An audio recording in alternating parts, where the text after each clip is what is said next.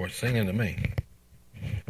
All right, we're in Romans chapter 12 still. We've got through part of Romans. Just if you can find it, turn it down a little bit. Okay.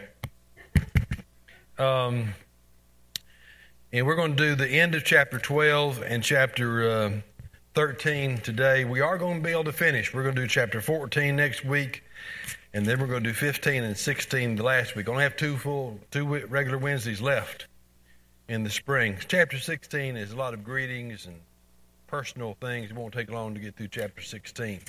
So we're going to pick up tonight with chapter 12, verse 9.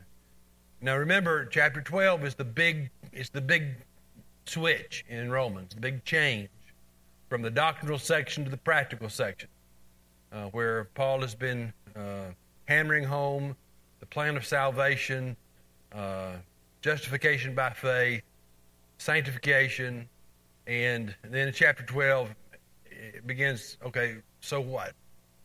What are we to do about that? How do we respond to the salvation God has given to us? And three things in chapter 12 in verses 1 and 2. He talked about our relationship with God. Remember, we're to present our bodies as a living and holy sacrifice to Him, give ourselves to Him in response to what He's done for us. In verses 3 through 16, where we are and broke last week, he's talking about our relationship with other believers. He talked about the gifts of the body, the gifts God has given to the church. And then in verses 9 through 13, where we're picking up, it's like this kind of staccato set of admonitions that Paul is giving to us about how we're to live within the body of Christ, how we're to treat other believers in the church. And it seems to me, even though the verses weren't there when the writers wrote, that these verses kind of hang together. Notice verse 9. Three things. Let love be without hypocrisy. Abhor what is evil. Cling to what is good. Okay? Love is a big thing in the Bible. It's a big thing in the body of Christ. We're going to come to love again at the end of chapter 13. Here he says love is to be unhypocritical. In the church, we're to love each other sincerely and authentically. We're to love each other, not saying how much we care about someone, we really don't care for them. We're to love each other with a real sense of genuine sincerity. We're to abhor, hate what is evil, and the flip side of that is we're to cling to what is good. I want you to notice kind of the earnest verbs that he uses here. We're to abhor what is evil. We're to cling, hang on to what is good. Verse 10, these things hang together too. Be devoted to one another. There it is again, brotherly love. Give preference to one another in honor. That giving preference to one another it's a manifestation of loving each other. Flip over with me to Philippians chapter 2 for a moment. Philippians 2. I always use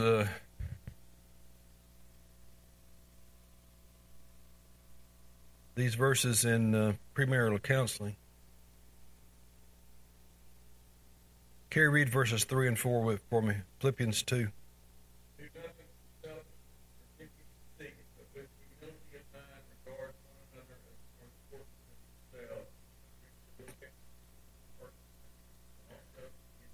All right. Regard one another as more important than yourself. I can't think of a better principle to live by in the home, family, or in the church. For everyone involved to say, you are more important than me. Your needs are more important than my needs. In marriage, if both parties are concerned about the other person's needs, guess what? Everybody's needs get met. But if instead we're trying always to make sure that our needs get met, nobody's needs get met. or one does and the other doesn't. So anyway, it applies in the church, and that's what he's talking about here in verse 10. Give preference to one another in honor. Verse 11, not lagging behind in diligence, fervent in spirit, serving the Lord. Those three things go together. We're to not lag behind in our diligence in spiritual things. We're to be fervent in spirit. We're to be serving the Lord. Verse 12, we're to be rejoicing in hope, persevering in tribulation, devoted to prayer. Hope is a great blessing God has given to us in the church. Paul said in Romans chapter 5, hope does not disappoint. We're to rejoice in that. Rejoice in the hope we have in Christ. We're to persevere, even in the midst of tribulation or difficulty or hardship. In the midst of, we're to be devoted. Notice, again, those strong verbs. Devoted to prayer. We're to be contributing, in verse 13, to the needs of the saints. And practicing hospitality. We're to be concerned about other people and their needs being met. All right, verse 14. Somebody read verse 14 for me.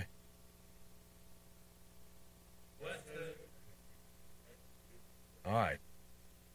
That's the way our culture lives. We live just the opposite way, don't we? We don't bless those who persecute us. We try to persecute them back. We try to get even. Bless, he says, those who persecute you. Reminds you of what Jesus said in the Sermon on the Mount. Verse 15 talks about how we're to have empathy in the church. Rejoice with those who rejoice. Weep with those who weep. If you have a joy in your life, if you have a rich blessing that God has given to you, I'm to rejoice with you in that. The church is to share in the joy of other people. And then if you're heartbroken, our heart's supposed to be broken. If you're saddened, then we're to share in that sadness with you. Verse 16, be of the same mind toward one another. Don't be haughty in mind. Haughty means proud. Talking about humility. Associate with the lowly. Do not be wise in your own estimation. Carrie back there's been teaching through the book of James. James has something to say about that, doesn't he? Associating with the lowly. You know, if somebody who seems like a misfit comes into this church, God forbid that we'd have them sit off in the corner and we neglect them. James says, well, do what? Bring them to the front. Show that we care for them. Associate with the lowly. It's so easy, isn't it, to kind of get caught up in kind of our own class, our own way of doing things, and we're uncomfortable around people who aren't like us. And in the church, we need to make people who aren't like us comfortable in our midst. Verse 18. Also use this in premarital counseling. If possible, I just love that. What it tells me, not always possible. If possible, so far as it depends on you, be at peace with all men. What does that mean? If there's a broken relationship, what are you supposed to make sure of? It ain't your fault. The whole matter of peacemaking is a big deal in the Bible. And we, Carrie's talked through the Peacemaker series twice here. And if possible, so as long as it depends on us, be at peace with all men. Verse 19, never take your own revenge, beloved, but leave room for the wrath of God, for it is written, vengeance is mine, I will repay, says the Lord. Again, what is our first reaction if somebody does something or says something to us? We want to do it back to them, say back to them. We want to take our own revenge. God says, don't do that. That involves having an eternal perspective. Because one day, what's God going to do? He's going to make it all right. He's going to take vengeance out on your enemies himself. So we don't have to do that. He says, vengeance is mine. I'll repay, says the Lord. What we're to do is in verse 20. If your enemy's hungry, what are you supposed to do? Feed him. If you're thirsty, give him a drink. For in so doing, it says you're heaping burning coals on his head. What does that mean? You don't know? Ever heard the old phrase, killing someone with kindness? You know, your kindness is like a burning coal on his head, because it's so contrary to what his mentality is, his thought process is. And hopefully, by your kind response, God might use that to open their hearts. The proverb says, a soft answer turns away wrath. If your enemy says something hateful to you, if you say something hateful back, it just accelerates, doesn't it? And so he says we're not to do that. In verse 21, do not be overcome by evil, but overcome evil with good. All right. Any questions about 12? I just thought it'd be good to go through that in some detail.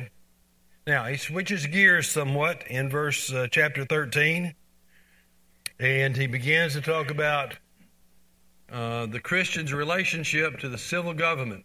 Now, this is the classic text, if you will, in the Bible on the Christian and civil government.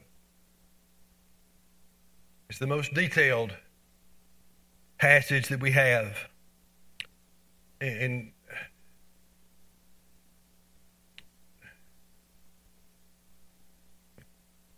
the Bible describes 4, we'll call them spheres of authority.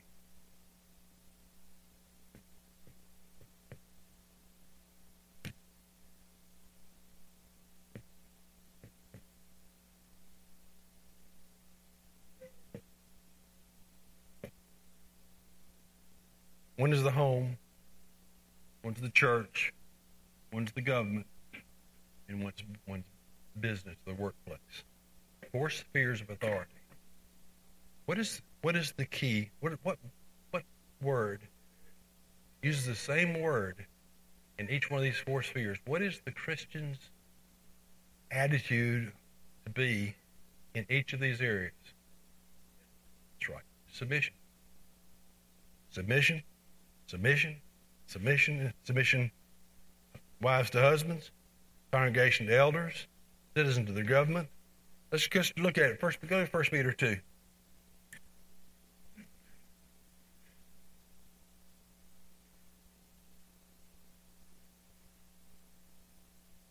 That's the grease that keeps things running smoothly. It's part of God's system of authority. 1 Peter chapter 2. Let's look at verse 13 to start with. Submit, it says, yourselves for the Lord's sake to every human institution, whether to a king as one in authority or governors. What's that talking about? Talking about the government, all right? Now look at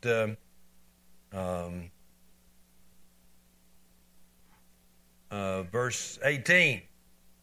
Servants, be submissive to your masters, not only those who are good and gentle, but also those who are unreasonable. There it is in business.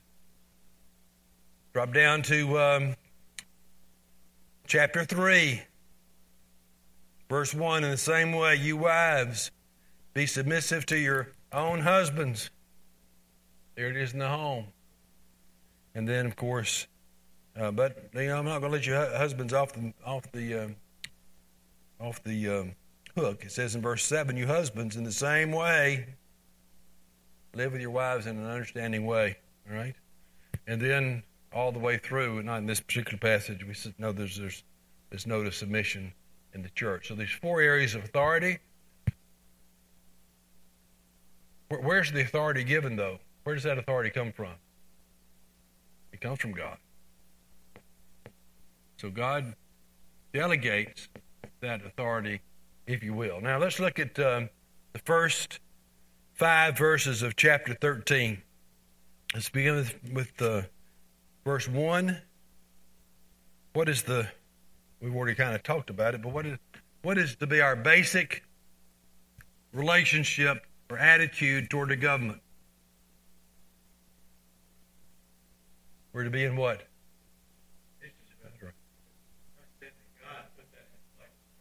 That's right. That's what we're going to look at now. The principle is believers are to submit to the government. We are to be model citizens. If someone needs to know what does a model citizen look like, church ought to demonstrate that. Believers ought to demonstrate that. Every person, he says, is to be in subjection to the governing authorities. When did Paul write that? Who was the governing authority when Paul wrote that? Yeah. Don't think that was easy then. And that's what he says. Now, he gives us 7 reasons. This is where Kerry was leading us. 7 reasons as to why we're to do that. Look at the end of verse 1. Why are we to submit? What's the reason we find at the end of verse 1? What's that? That's right. Government is by divine decree.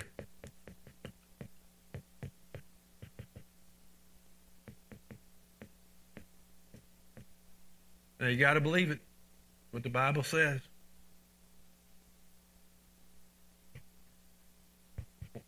What does that mean? Every ruler rules by the decree of God. R.C. says, God casts the final ballot.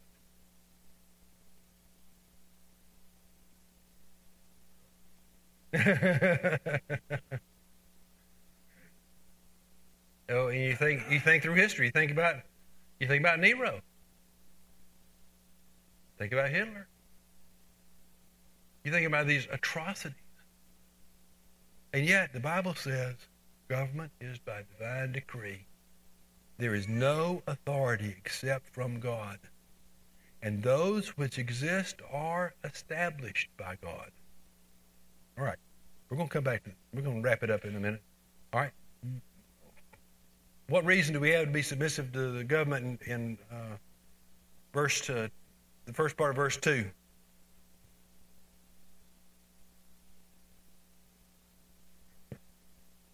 All right. And if you resist the government, what are you doing? That's right. If you resist the government, you are resisting God. Because He's put the government there in its place. Whoever resists authority has opposed the ordinance of God. All right? What reason do we have to submit in the end of verse 2? If you do resist, what's going to happen? Yeah. Condemnation or punishment. If you resist. All right, look at first part of verse 3. What reason do we have to submit to the government? The first part of verse 3 gives us the basic purpose for civil government, and that's to what?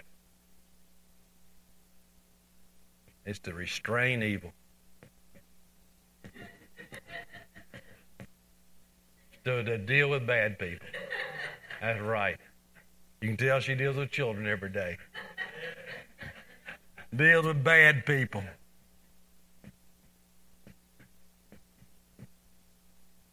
Look, I'm just going to say it. This is the purpose for government. And our government has gone way beyond what God has designed for it to do. Government is not supposed to be involved in all the details of human life. Government is not supposed to be taking care of the poor. Who's supposed to take care of the poor? Church is. Church is.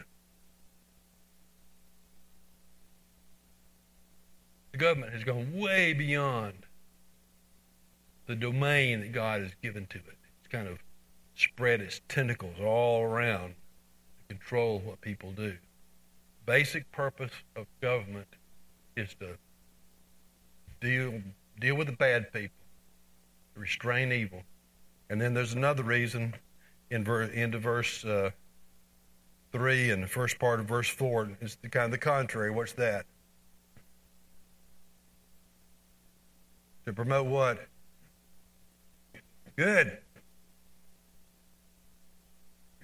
Government, what's that? That's right. Government is to promote the good. It's supposed to make you safe. What's another reason? Into verse 4.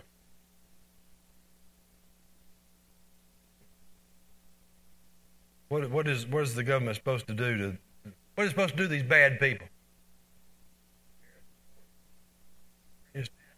All right. That's exactly right. It is to bear the sword. And it is to execute wrath.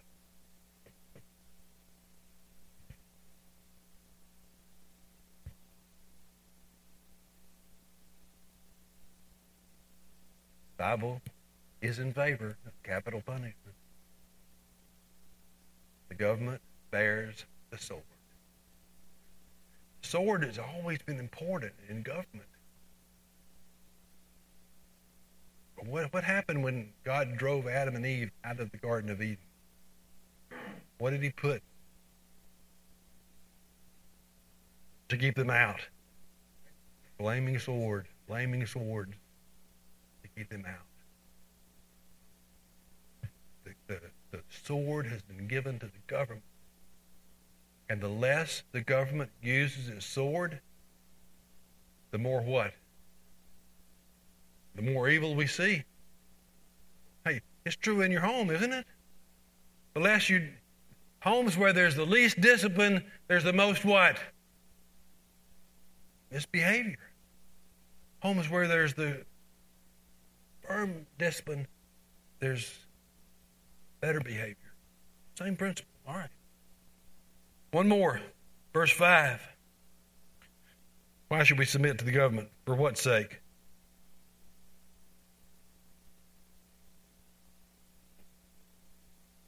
For conscience sake.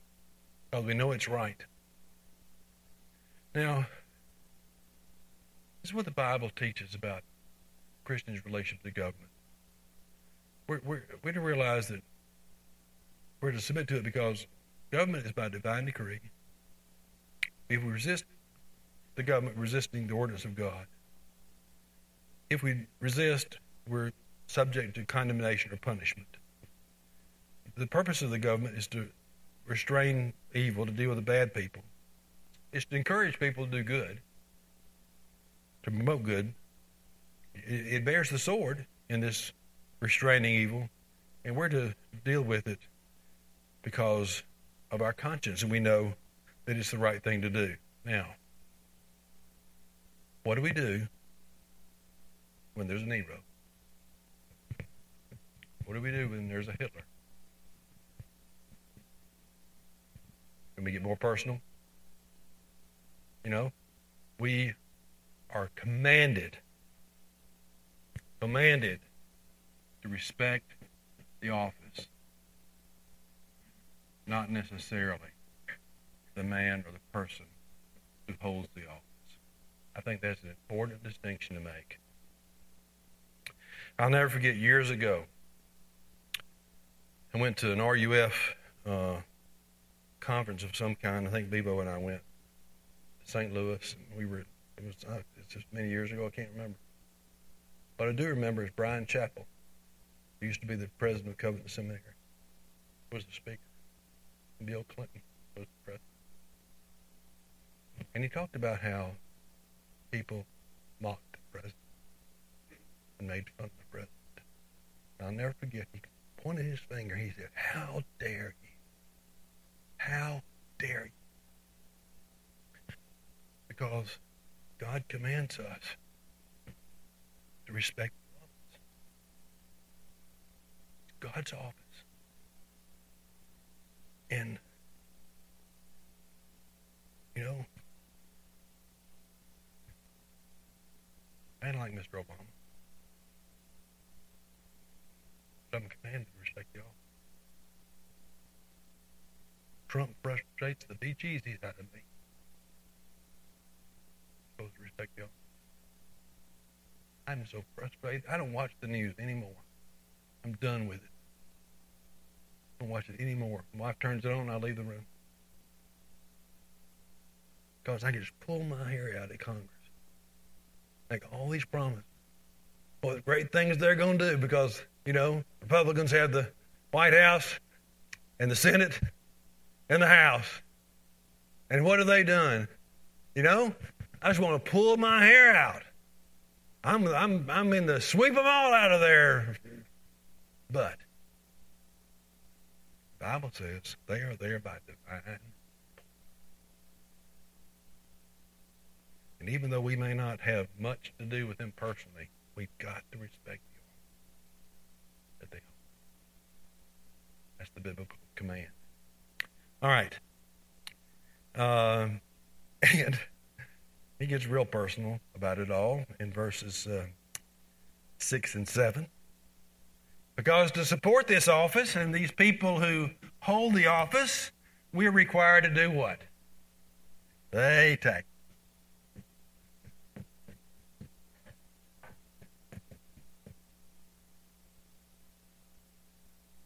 Look, if you're cheating on your taxes, you're disobeying God. Now the government is to have reasonable taxation. But we're obligated. We're obligated to pay the taxes that we owe. It's what the Bible says. Verse 6. For because of this, that is because of all this, because it's a divine appointment, because of this, you also pay taxes. Here's the interesting thing. For rulers are servants of God. That's what it goes back to. All government is appointed by God. They're to be serving God, devoting themselves to this very thing. And we are to render to all what is due them. Tax to whom tax is due. Custom to whom custom is due. Fear to whom fear is due.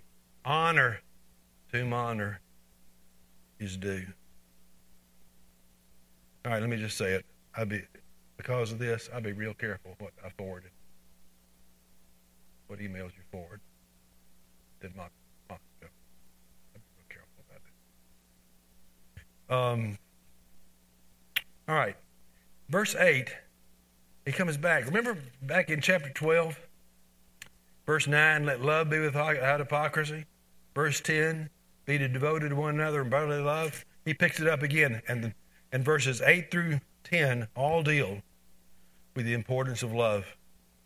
He says in verse 8, owe nothing to anyone except to love one another. Now, a lot of people have come to that verse and said, see, we're never to borrow any money, never be any debt. That's not the context. It's not what he's saying there. He's saying we're not supposed to owe anything to anyone except my greatest obligation, my greatest commitment, my greatest debt to you is the debt of love.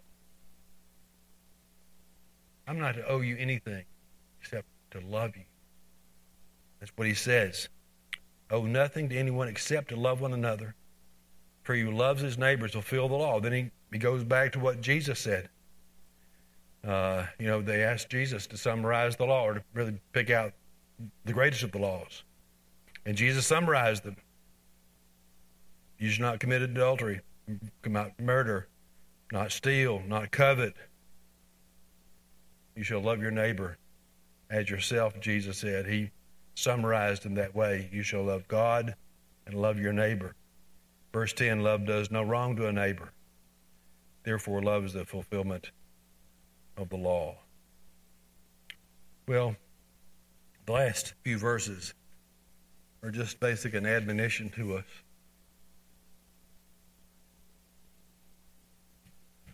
To do what is right. He says, do this knowing the time. And what time is it in the verse? What's Paul trying to say there? Why are we supposed to be so conscious about our behavior and loving one another, submitting to the government? All right. Now, some people say this eschatologically, looking to the end of Christ's return. I'm not sure that's right. He says, do this knowing the time, that it is already the hour for you to waken from your sleep. For now salvation is nearer to us than when we believed. You know, we talk about salvation 3 different ways. We have been saved. We are being saved.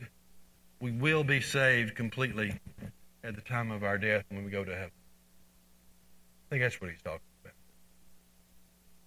We don't know, do we? We don't know when our appointed time for death is. And therefore, we are to always be diligent, doing the work of the Lord, obeying Him. Verse 12, the night is almost gone. The day is near. The night's life here, the day's life in heaven. Therefore, let us lay aside the deeds of darkness, put on the armor of light.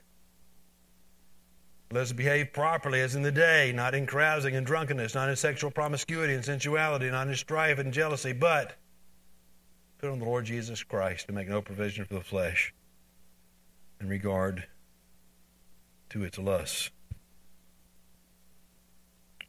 Somebody, I was looking at this particular passage, someone said, he broke down that passage into wake up, clean up, and grow up.